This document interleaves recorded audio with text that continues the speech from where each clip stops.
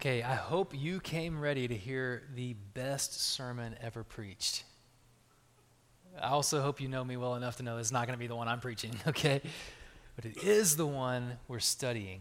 We're starting this new sermon series today called The Upside Down Kingdom, and it is a sermon series looking at the best sermon ever preached, the one that Jesus preached early in his ministry to his followers and crowds in Matthew chapters 5 through 7.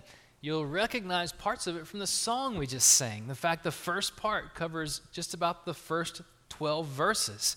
And then beyond, we looked at into Matthew chapter 6, verses 31 through 33 on the screen during that song. And it was a great reminder, seek first the kingdom of God. All these things will be added to you. What is this sermon about? Well, I don't know if you know this, but on the Bible app on your phone, if you use that app, I love it. I put verse of the day like on my home screen, so even before I look at the weather, and I know that tells you like I operate like an old man. I wake up and look at the weather, but before I look at the weather, I see the verse of the day, right? So my first interaction with my phone is with God's Word. It's a really cool tool. Well, you can listen to the Bible on like your runs, if that's your thing. That's not mine. Or your walks, which is more my speed. Maybe you're working out at the gym. Maybe it's something else. You're on your way to work and your commute. You can listen to the Bible, and it's a great way to get God's Word in your heart. But on the Bible app, if you listen to Matthew chapters 5, 6, and 7 sequentially, it takes a little less than 20 minutes, like 17-ish minutes. Which noted, number one, sermons that are good don't have to be long. So I'm going to apologize to you, first of all, because this is going to be a long one. We're covering 16 verses in Matthew chapter 5, and it's just a lot. Like we could teach on every verse a whole separate sermon. I'm not going to do that today. Now, I'm not Jesus, so his 20 minutes are going to take us 2 months. All right, so we're going to spend 2 months looking at the Sermon on the Mount, Matthew chapters 5, 6, and 7, all the way through, where we'll find not a sermon full of random musings or vague platitudes like you might find in some modern church sermon contexts, but instead we find a cohesive sermon, one that maybe even Jesus planned to give and gave at this moment to his followers and to some crowds on this mountainside. And this cohesive sermon really points out one eternal truth. And I want you to see it, and I want you to kind of look at it closely because we're going to be coming back to this throughout the Sermon on the Mount. But the point of the Sermon on the Mount was that we were made for a good life under the rule and reign of a good God, as partners in his kingdom. We're made for a good life under the rule and reign of a good God as partners in his kingdom, which, by the way, his kingdom looks nothing like any kingdoms of this world. It's quite upside down compared to kingdoms of this world. The kingdom of God seems backwards. It seems unconventional. It seems countercultural as we listen to the words of Jesus in this sermon. But Jesus' Sermon on the Mount is a guide to realizing and reclaiming the life that you were created for. So, is there something missing in your life? Do you feel like you're just not quite there? Do you feel like you just need to work harder and then things will be better? Let me just tell you, Jesus' words here are where you will find life and blessing and fulfillment. One person said that this sermon is about how to live right side up in our upside down world. So let's get into it. You ready? Matthew chapter 5. We'll set up the context. Just read the first 2 verses. And before we get into the Beatitudes, which we just sang, we'll stop at the end of verse 2. So chapter 5 of Matthew, verse 1 and 2. Matthew writes of Jesus. He says, when he saw the crowds, he went up on the mountain. And after he sat down, his disciples came to him. Then he began to teach them, saying, and we're going to stop there, okay? This is the context. And if you back up into chapter 4, what you realize is that Jesus' popularity was growing rapidly. Like, he was teaching about the kingdom of God. He was performing miracles. People were being healed. People were coming from all over the region, from different little towns and cities, just coming to find Jesus. Maybe Jesus can help us. Maybe Jesus can heal my family member, my friend. Maybe Jesus can provide for this need. I mean, I hear he's a miracle man. I hear he's teaching these incredible truths. Let's just go hear what he has to say. Let's go be near him. Maybe we can be close enough, something will happen. I'm not sure. It's kind of like if you can imagine Taylor Swift walking into Marshall High School, okay, or wherever your place of work is, someone famous, something like that. It'd be pandemonium. Right? I mean, kids, these teenagers at the high school, if someone as famous as that walked in, they would be going insane. Like, I think, and I don't think I'm exaggerating, I think girls would be fainting. I think boys would be walking around like, chest puffed out, like, maybe she'll notice me, right? This is the kind of environment that Jesus was ministering in the early days of his ministry because it was so otherworldly. He was making such an impact. Well, along the lines of beginning his ministry, he also called followers to come with him and to learn from him and to model their life after his as a disciple of him so that they could live in this kingdom of heaven, this kingdom of God that he was proclaiming. Now, I wonder if these brand new followers of Jesus didn't have a little bit of twinkle in their eye. I wonder if as crowds came from all over the place just to get close to Jesus, just to hear what he had to say, just to maybe have him do something for them, I wonder if the disciples weren't thinking, oh yeah, we have made it. We're going to be famous, not fishermen, right? This is what we're going to be known for. Oh, life is going to be good from here on out. I can tell. And all the conventional wisdom of the world probably would have pointed them to that thought. But Jesus would have seen right through it. In fact, Jesus was after something so much better, so much bigger than a brief moment of fame. Jesus was building something eternal. And Jesus knew the kind of life that he was going to live for the next 3 years would not look to the world like a success. But looking back 2,000 years, you can see that Jesus was right. So Jesus goes up on the hillside. It's called the Sermon on the Mount because he walked up the hill and people followed him up there. His disciples close by and other people from the crowds followed him up there. On the hillside, he sits down and begins teaching. I think he goes up to gain perspective for his followers, to show them what things are really supposed to be like. In the Gospel of Matthew, every time Jesus goes up a hill or up a mountain, which happens sequentially, like regularly through the Gospel of Matthew, he says something really important, like kind of world-shaking truth, or he points his disciples to eternity, to what the reality of their lives will be when Jesus returns and everything is made right again. And so both of those things are going to be true here in what we see. It's that these realities that Jesus talks about that are unconventional and sometimes backwards or upside down from the ways of the world are actually how we can have fulfillment in the here and now and forever. So this is what Jesus is talking about. He's answering the question for his followers, what will it be like really to be a follower of Jesus in this kingdom of God? What should these followers expect? What will be expected of them? And this is how this sermon begins. But he starts with one word. Now, you've heard maybe the term Beatitudes. I mentioned it earlier. We sang what's called the Beatitudes. It's the blessed are, or that's how you say it in church. When I grew up, I just say blessed now. I hope that's okay, because I don't really talk like blessed. If you're just hanging out over coffee or something, you're not going to hear me say that. You're going to hear me say blessed, okay? So blessed are, but he starts with that one word. And I just kind of wonder, as a preacher, how he delivered it.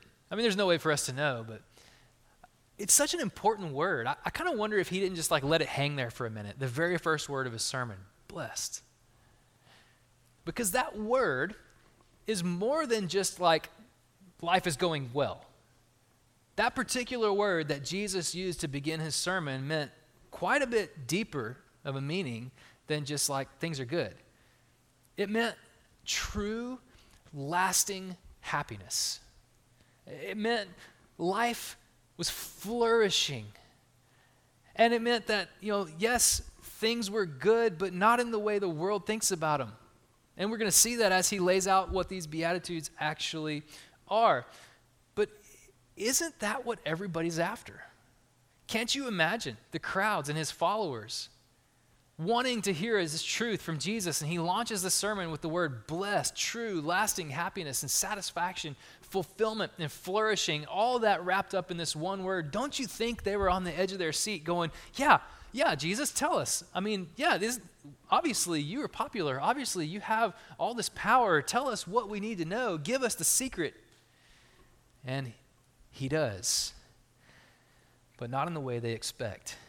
Billy Graham said this. He said, we are like a restless sea, finding a little peace here and a little pleasure there, but nothing permanent or satisfying.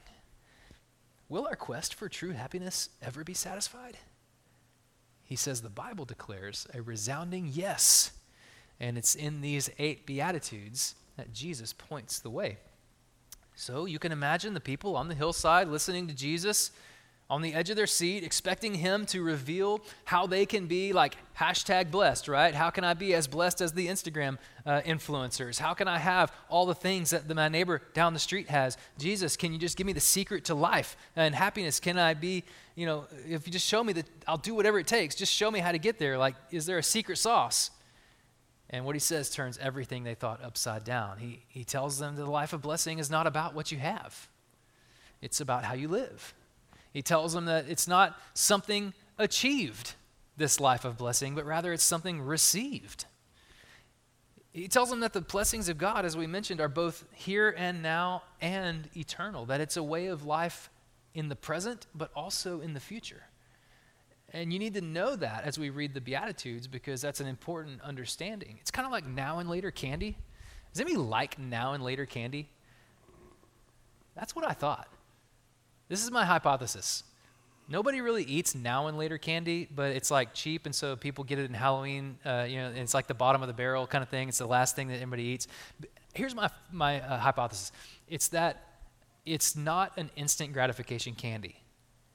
I mean, we like M&Ms, right? Melt in your mouth, not in your hand. Like even before you eat them, they're starting to, they're good. Or I love Reese's peanut butter cups because like that first bite, it's like oh man, it's so good. But you put a now and later in your mouth, and your first thought is, wait, is this candy?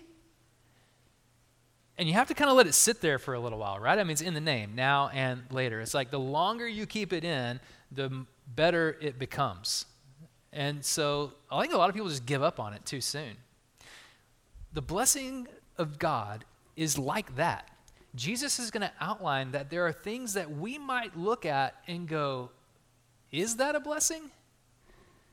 But if we live with it longer, we realize that it is the way to the good life, to lasting and true happiness. As one author described, Jesus' way to the blessing of God is kind of like a plowshare, cutting rows for the harvest. You know what happens? The plowshare wounds the earth with sustained deep cuts, overturning everything we thought we knew and exposing us, all so the seed of life can be planted in us. So yeah, it may not look like a blessing according to the world's wisdom or way of thinking. Jesus turns it upside down and says there is a way to experience the blessed life, the blessing of God, eternal, lasting satisfaction. It's not what you thought. Maybe unexpected, maybe even hard, but ultimately good. And he starts where all spiritual things start, inside. He starts with our attitudes. He starts with the posture of our life. So look with me at the first 4 Beatitudes, verse 3 through 6. And I want to just give you a 30,000-foot view of each of these because we don't have time to go into each of them in depth. So verse 3, blessed are the poor in spirit, for the kingdom of heaven is theirs. Blessed are those who mourn, for they will be comforted. Blessed are the humble, for they will inherit the earth. Blessed are those who hunger and thirst for righteousness, for they will be filled. So you see these challenges and these promises that come along with how Jesus talks about our interior life, the shape, the posture of our inner spiritual life in these first 4 Beatitudes. Let's talk about them briefly. Poor in spirit. In a world where your personal credit score is thought to be a measure of human value, Jesus says, no, it's actually poverty of spirit that will be blessed, right? He's not talking about money. He's not talking about moping either. I mean, some people read that phrase poor in spirit and think we're just supposed to be down all the time, like, Eeyore, you know? That's not it at all. He's not talking about finances. He's not talking about just feeling like, you know, like Eeyore moping around, but rather, D.A. Carson says it this way, it's talking about spiritual bankruptcy. Spiritual bankruptcy. In other words, we don't have any spiritual cash. If I came to God and I pulled out my spiritual wallet, it would be empty, right? Even more is if I came to God and he said, hey, you owe me, then I would have to go to a bank and try to get a loan, except I don't have any spiritual credit. But thanks be to God through Jesus Christ, faith in Jesus also means that we don't have any spiritual debt. Jesus cancels that. So poor in spirit is a person who's keenly aware of their need for God, their inability to come to him on their own, that they bring nothing to the table. I love it when I'm out in the community or hanging out, coffee shop or restaurant, whatever, I get to meet people, hang out with people. I don't give like a pastor vibe right away unless you meet me here and I'm wearing a microphone. Then you go, oh yeah, he's a pastor. But if we're just hanging out, that's probably not the vibe you're going to get right away. But as we talk, you'll find out that I'm a pastor. And one of 2 things will happen, typically, to me when someone finds out I'm a pastor. First is that they apologize for something they said recently that was maybe inappropriate or whatever it was, because they think I can do something about it. You know, so the second thing is this: is they'll say something along the lines of, "Well, you know, that's great for you, but I'm not very religious." We hear that all the time. Jill actually was with somebody last week who said, "You know, I'm just not very religious." Do you know what Jesus would say to that? Jesus would say, "Good." Because when you know that you don't bring anything to the table with God, you are exactly at the point to receive his blessing. I mean, that's what he's talking about, poor in spirit. Like, I can't do anything to make God happy. All I can do is come to him in my need. And that's when I receive the blessing. The kingdom of heaven is the blessing. And that's the theme of this whole sermon. So that's where he starts, the kingdom of heaven. That's how you enter. It's not achieved, it's received. And then he says, blessed are those who mourn. Now we think of mourning as like the least blessed times in our lives, the least happy times in our lives when we endure a personal loss. And yes, Jesus is comforting us in our time of personal loss, as the promise does say, they will be comforted. But what he's talking about here is not necessarily mourning through personal loss. What he's pointing towards is a bigger reality that the kingdom of heaven is coming, and one day all sin and evil will be conquered. And so in the here and now, those who mourn over sin personally and the sin of the world, those who are sorrowful that we have to deal with this reality of evil, are the same ones who will be comforted in the end when all evil is conquered. Because we're waiting. God, please come and do something. This world is upside down. I mean, it's backwards. It's like we're waiting for God to come and intervene because we hate what our world has to go through because of sin. This is what it means to mourn.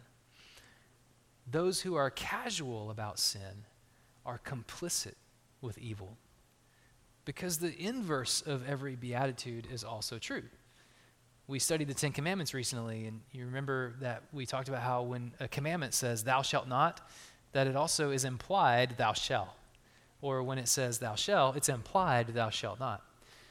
Same here in the Beatitudes. When Jesus says those who mourn will be comforted, he's also saying that those who do not mourn over personal sin, those who do not mourn over injustice in the world, those who do not take sin seriously, they will not be comforted in the end when all evil is conquered, but in fact will experience the worst kind of suffering.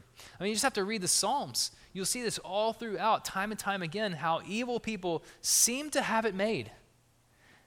It seems that evil people have it all. They've got the cars, they've got the goods, they've got the house, they've got the influence, they've got everything. And people who are trying to live a righteous life seem to be the ones who are suffering. But God's promise is to make eternal amends for his people. And along the same lines, God also promises that people who reject him and pursue evil, who are casual about sin, will also be punished for eternity. It's just a reality. So, blessed are those who mourn. They'll be comforted. The blessed person isn't the person who just sweeps sin and injustice under the rug. The blessed person is the one who's honest and takes responsibility for sin and takes ownership over the effects of sin on this world. That's a hard road.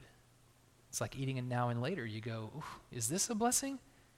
But you know later is coming.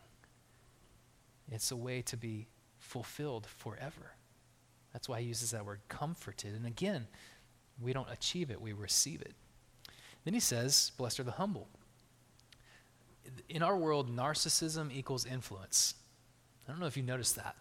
People who love themselves and attention equals influence. And that's generally how it works, whether you're in a corporate setting or an education setting or whatever it is.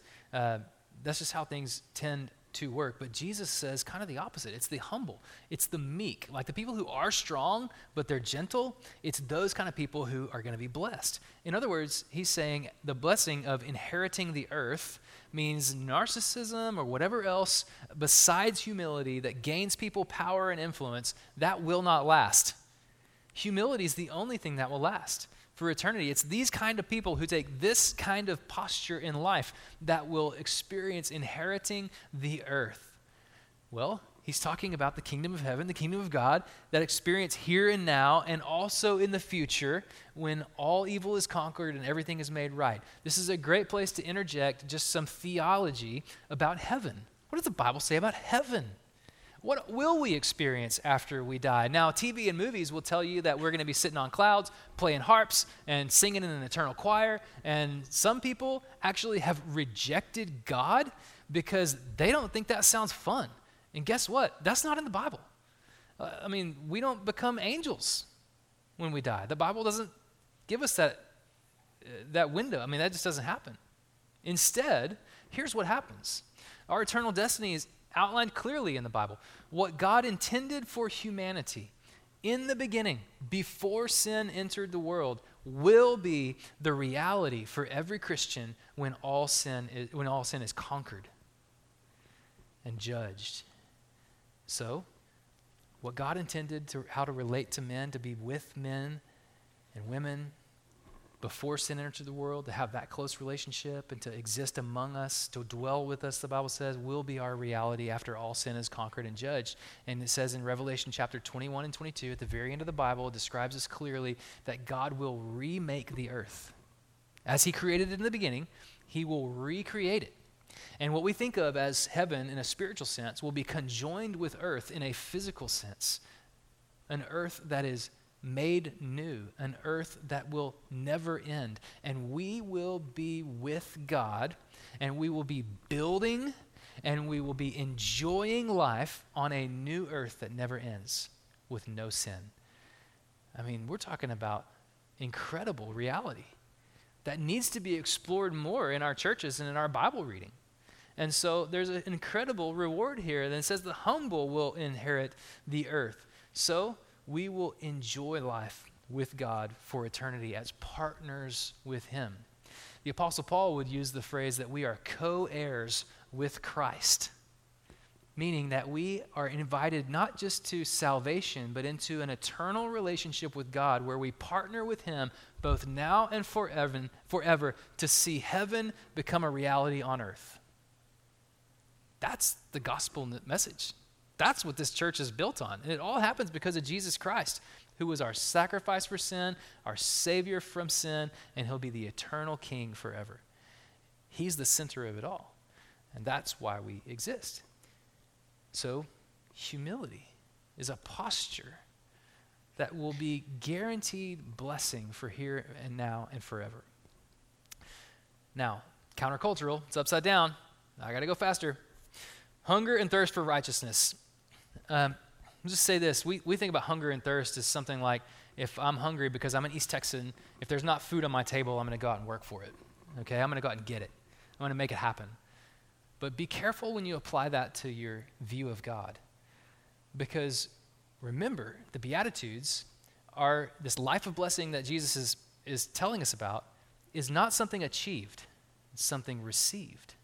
And we know that even here because of the blessing that comes along with those who hunger and thirst for righteousness. They will be filled. That's passive. That's something you receive. If I hunger and thirst for righteousness, doesn't mean I'm going to go out and do all the good works I can and hope that eventually it'll add up to God accepting me. But rather, it's the inverse, is that I recognize righteousness only comes from God. It's a gift from him through Jesus Christ. And if I will just long for that, he will always give it. That's the kind of person that is blessed, is the kind of person who takes the internal posture of longing for God's righteousness to be received through Jesus Christ. And guess what? You long for that, you will never be disappointed. You will be filled. That's the promise. Now, we've covered the first 4. There's 4 more, and then we're going to cover 4 more verses. So let's rock and roll, okay? Let me read for you verses 7 through 12, where we see that these internal attitudes, these postures, then begin to take shape in our lives as priorities in the way we live. Listen to this, verse 7 through 12. Blessed are the merciful, for they will be shown mercy.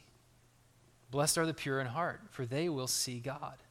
Blessed are the peacemakers, for they will be called sons of God. Blessed are those who are persecuted because of righteousness, for the kingdom of heaven is theirs. And then Jesus gives us more on that last beatitude, more detail and information than any of the other ones. In verse 11, he says, you are blessed when they insult you and persecute you and falsely say every kind of evil against you because of me. Be glad. Rejoice, because your reward is great in heaven. For that is how they persecuted the prophets who were before you.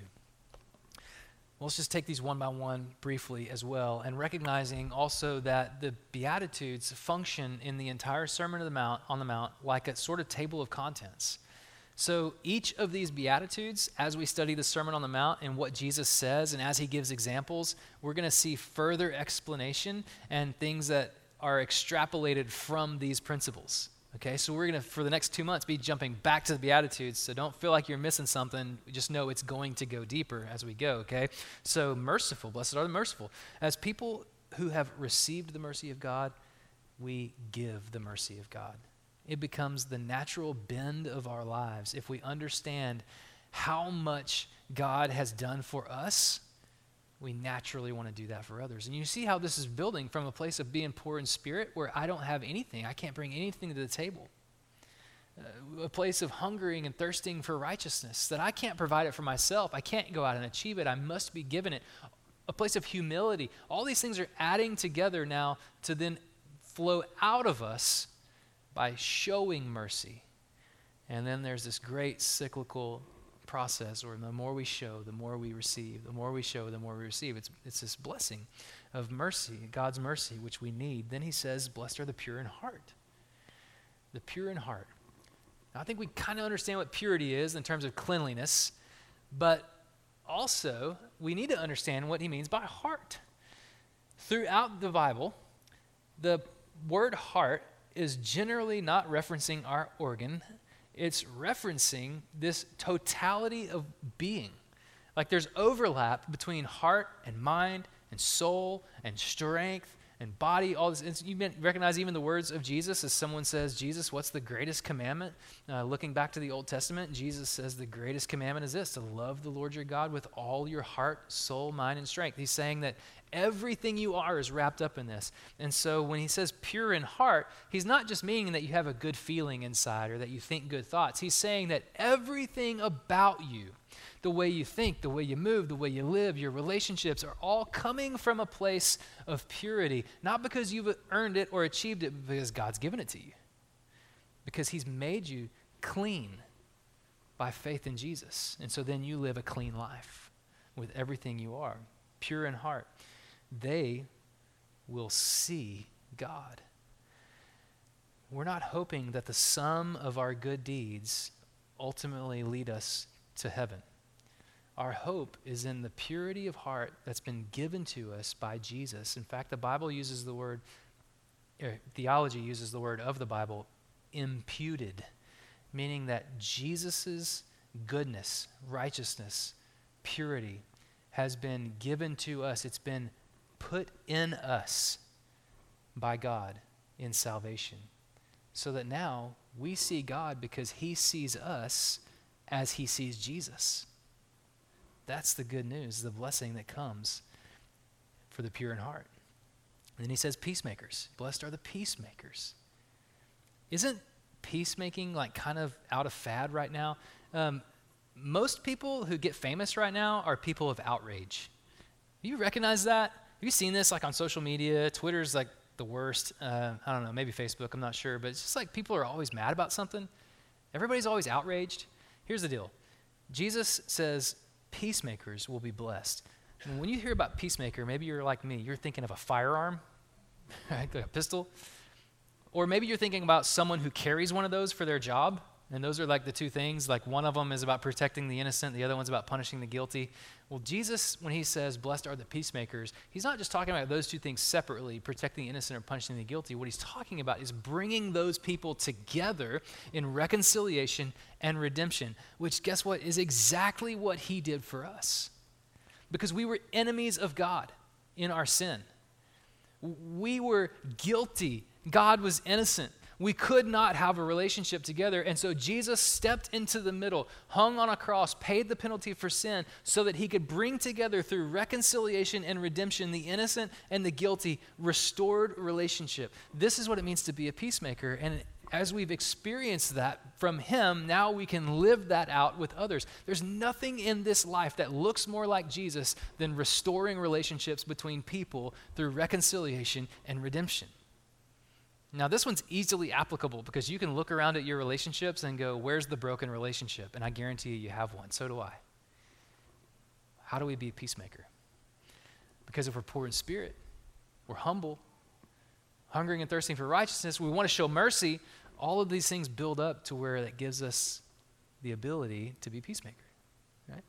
So you see how these are building. And we're called sons of God because it makes us look like Jesus. And it's a way to partner with him in reconciling the world to God. Last beatitude. And then I think we're going to stop. Persecuted. Persecuted. Blessed are those who are persecuted because of righteousness. This is a great irony. I want you to think about this. The qualities of the blessed life described by Jesus here are the same qualities that the world will curse. What do I mean? This is this upside down reality, right? Think about it. Humility, gentleness, wanting right to win over wrong, showing mercy, being pure. Like if you were to build a fictional character based on these qualities, what would you get? You'd get every superhero from every comic book or comic book movie, right? This is what the world esteems in heroes of fiction. But in reality of history, you take all those and you wrap them up into a person, and a person who exemplifies these kind of qualities, it's who the world attacks. I mean, yeah, we want that to be the person we all look up to, but in history and reality, this is who the world attacks. I mean, Jesus even says here, look back to the prophets of old. In the Old Testament, we see their story. Like, these guys were not respected. They were hated. They were telling the truth. They were loving people. They were pointing people to God. They were being gentle. Sometimes they were being a little less than gentle, but, they were doing their best to live this way. They knew what God expected of them, and when they lived that way, they were attacked for it. Jesus is the prime example for this. We keep going back to Jesus as he preaches this sermon. He also embodies these realities. Jesus, a perfect, sinless example of all of these Beatitudes. What happened to him? Unjustly murdered. A sham trial, a false accusation, a politically driven arrest. All these things, none of them pointed to a reality of guilt in his life. He was perfectly innocent, did not deserve any of it, yet they put him on a cross and hung him as a criminal, though he was guiltless. He was innocent. But he did it willingly. And he recognized this reality that people who live this way, the world attacks him. He's a perfect example of it. Even the early Christians, for centuries after Jesus, would have to deal with this reality that if you follow Jesus, people are going to be against you. Even today, around the world, people are sitting in underground rooms or basements or houses, or they're sitting away. They're not public churches like the one we're sitting in today, and they're sharing stories of being persecuted for their faith. And you know how they're responding to it? I heard one pastor who was in China at an underground church, they're not necessarily underground, they're just under the radar church. And he was meeting with a bunch of young adult Christians in China who were living for Jesus, and it just they drew attention, as Jesus would say in Salt and Light in verses 13 through 16. We're not going to quite get there, but you make a difference. You draw attention to yourself when you live this way because you're different. You stand out, okay? And so these Christians were being persecuted. They were being, detained by law enforcement in China, and they were having family members detained, and they were being interrogated. And here's how they responded, is they would get together and they would tell these stories and they would laugh. It was fun. Not in a sick way, but in we know who's really in charge kind of way. They can't really hurt us. And that's why Jesus says here, do you know what to do when you're persecuted? When someone tries to snuff out the light of the gospel in your life, you know what you're supposed to do? Rejoice. Be glad. Be glad, because it puts you in good company. Throughout history, these are the people who have suffered for the cause of the kingdom of God. You're in good company when this happens, and it's pointing to the reality that Jesus ultimately wins. Here's a good example, and I'll close with this. Have you ever had trick birthday candles on your birthday cake? You guys, some of you haven't had enough fun in life. Trick birthday candles. Here's how they work. I don't know the science of it, because I'm not a scientist, but you light a birthday candle, it's a trick candle, birthday boy blows it out of breath, candle relights on its own. Has to do it again. Do you know what happens? Everybody in the room's having fun. They're laughing. Persecution is any attempt for someone to snuff out your light, to blow out the light of Jesus in your life. But do you know what? If you were in charge of your salvation, if you held your faith in your own abilities, you would be blown out and never come back. Persecution would devastate you. But Jesus holds your salvation. Jesus keeps you secure. Jesus provides strength for enduring whatever might come in this life so that you experience the fullness of blessing now and then forever into the next life. Jesus is in charge. We have nothing to fear. Do you know what happens when people try to blow out our light? Comes back, and it never stops coming back, no matter how much they blow it out. That's why we can be glad and rejoice in the face of persecution. This is who Jesus is and what he does for us. So Haley's going to come back, and Haley, maybe we can just sing that chorus. Could we do that for a time of response? But I want to show you verse 1 and 2 again as she comes and lead you to a chance to respond today. Verse 1 and 2. When he saw the crowds, he went up on the mountain, And after he sat down, his disciples came to him, and then he began to teach them. 2 words I just want you to notice: crowds and disciples. There may be someone in this room who, maybe it's by attending today, maybe it's out of curiosity, maybe it's because you like Jesus, maybe it's because your parents told you to come. Whatever it is, you're part of the crowd. And you want to hear what Jesus has to say, but you're not close to him.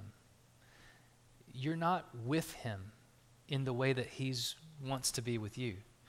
Because to become a disciple of Jesus doesn't mean just to like him or appreciate him or have it in my family history or whatever. To be a disciple of Jesus means to put faith in Jesus to the point that I give my life fully to Jesus because he gave his life fully for me.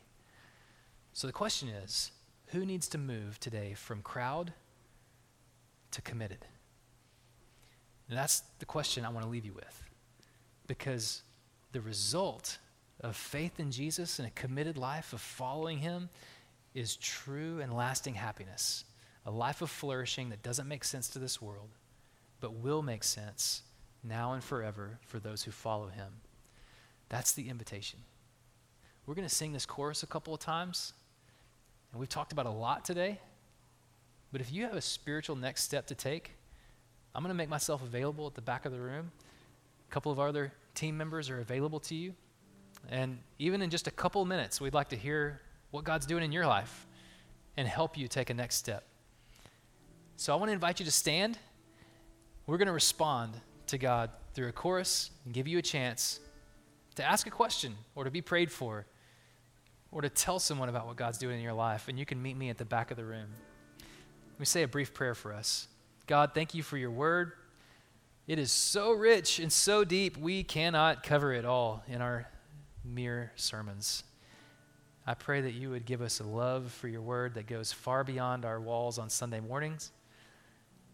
As we have taken the Lord's Supper together, I pray that we would be a people who proclaim Jesus outside of these walls. Lord, I pray for the person who might need to move from crowd to committed, that you would give them the courage to step up and do that, even now. We pray this in Jesus' name. Amen.